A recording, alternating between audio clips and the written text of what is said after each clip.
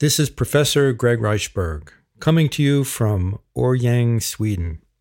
Welcome back to the Absolutes.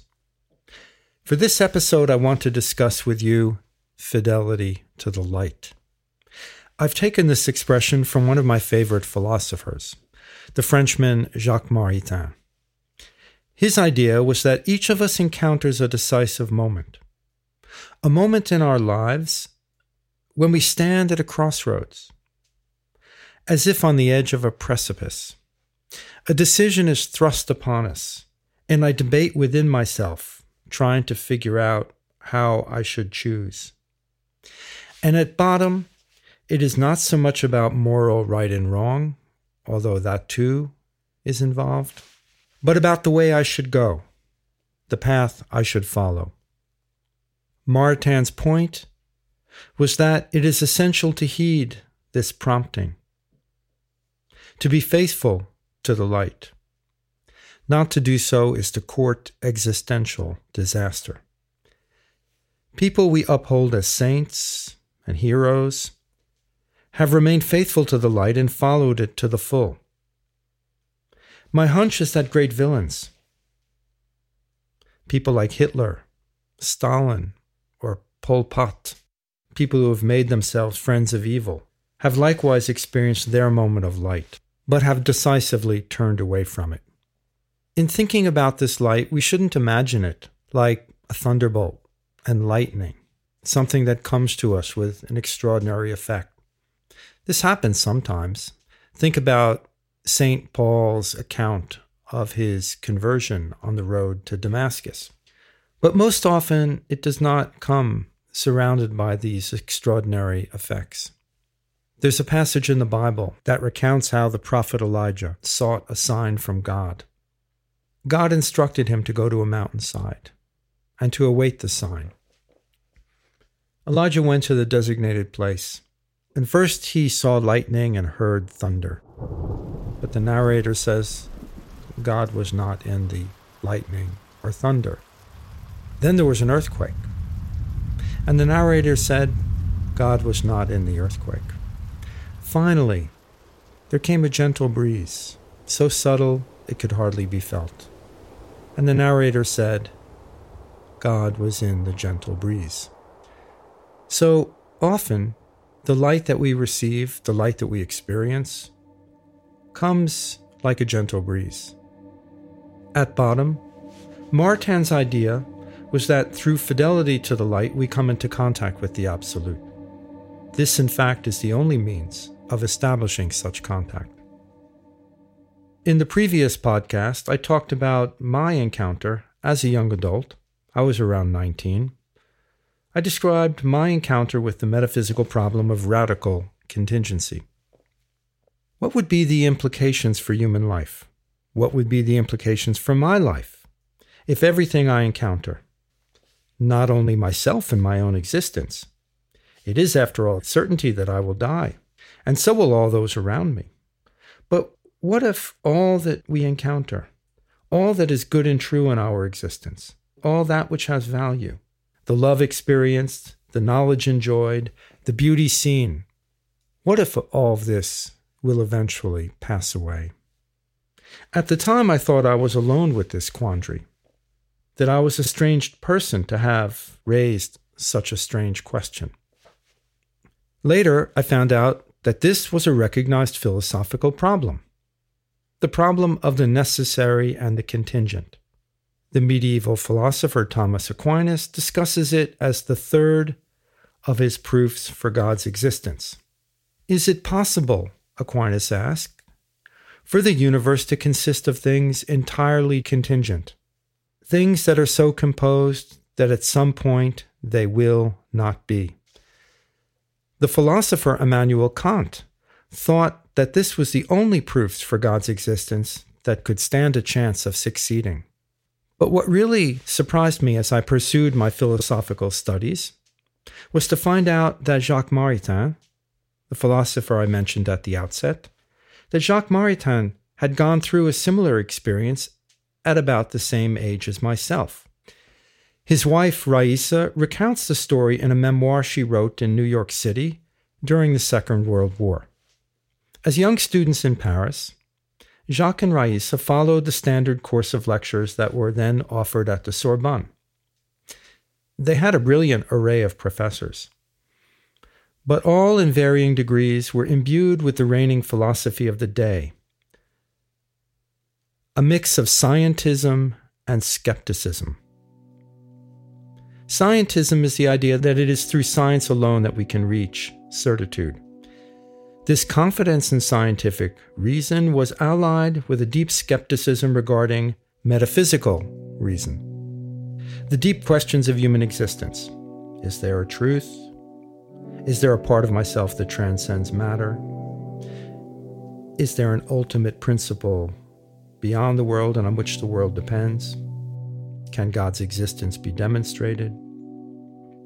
It was thought that these questions permitted of no decisive answer, and the very asking of them was met with irony and a kind of professional derision.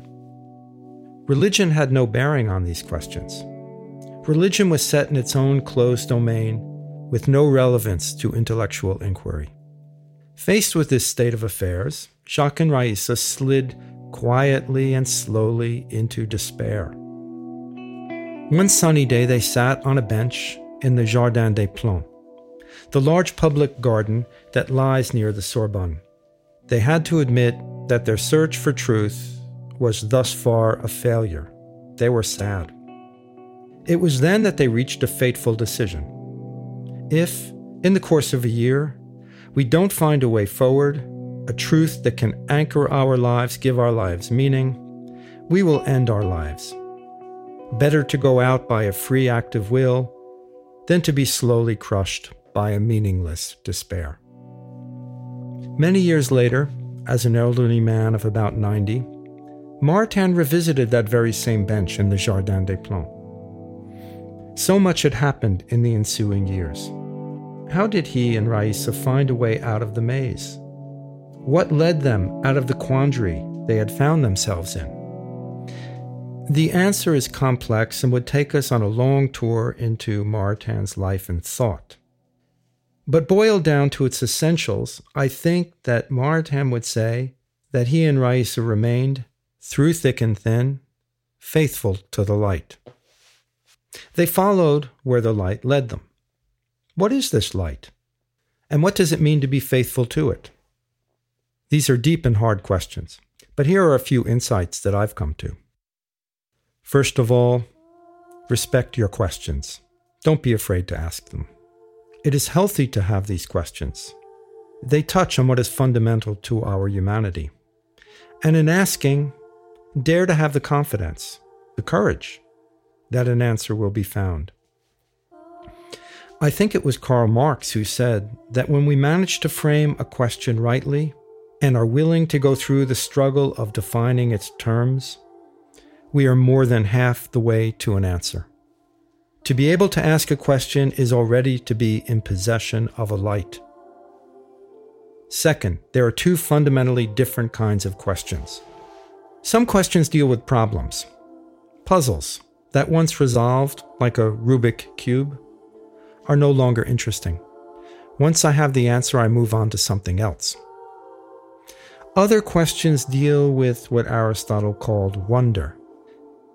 They deal with matters that can't be fully known, that don't permit of simple answers, because they touch on the mystery inherent in things.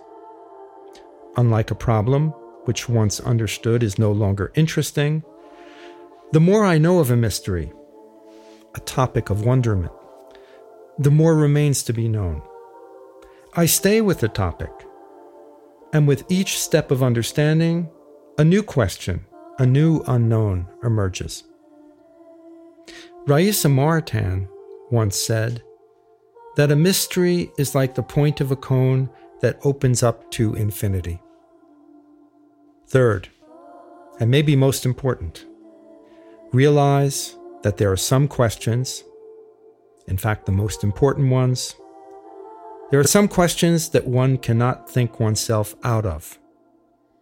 No amount of argumentation, by logical, step-by-step reasoning, will lead me to the answer I so ardently desire.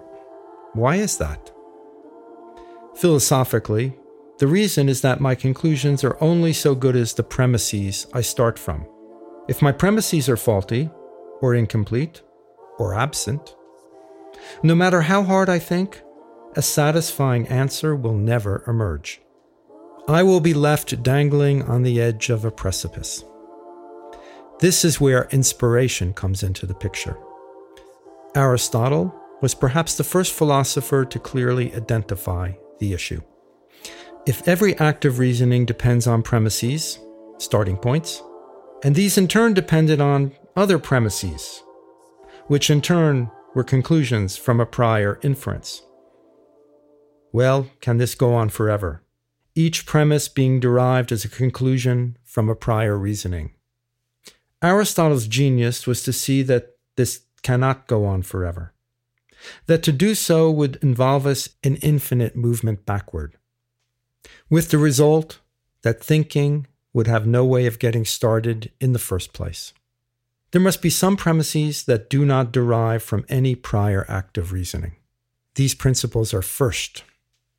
There are no others lying behind them on which they depend. Being first, they cannot be reasoned into. I can know them only in a flash, by way of intuition. At the end of the day, we move forward with the big questions. We wrestle with mystery, with the absolutes, only with the aid of inspiration. We can have a long philosophical and even theological discussion about what these first principles are and how we come to know them. But for now, I want to emphasize how important it is to listen to them, to be attentive to these principles, to this inspiration, and to allow myself to be surprised by it. This inspiration can come to me when I least expect it. The modalities vary widely. They can just pop into my head. They can arise through conversation with other persons. They can be prompted by a painting, by reading a novel, or come to me at night in a dream. It's important not to wall myself off from these starting points, from this inspiration. I can wall myself off by always keeping my mind occupied, by always being busy, by always having a device in front of me.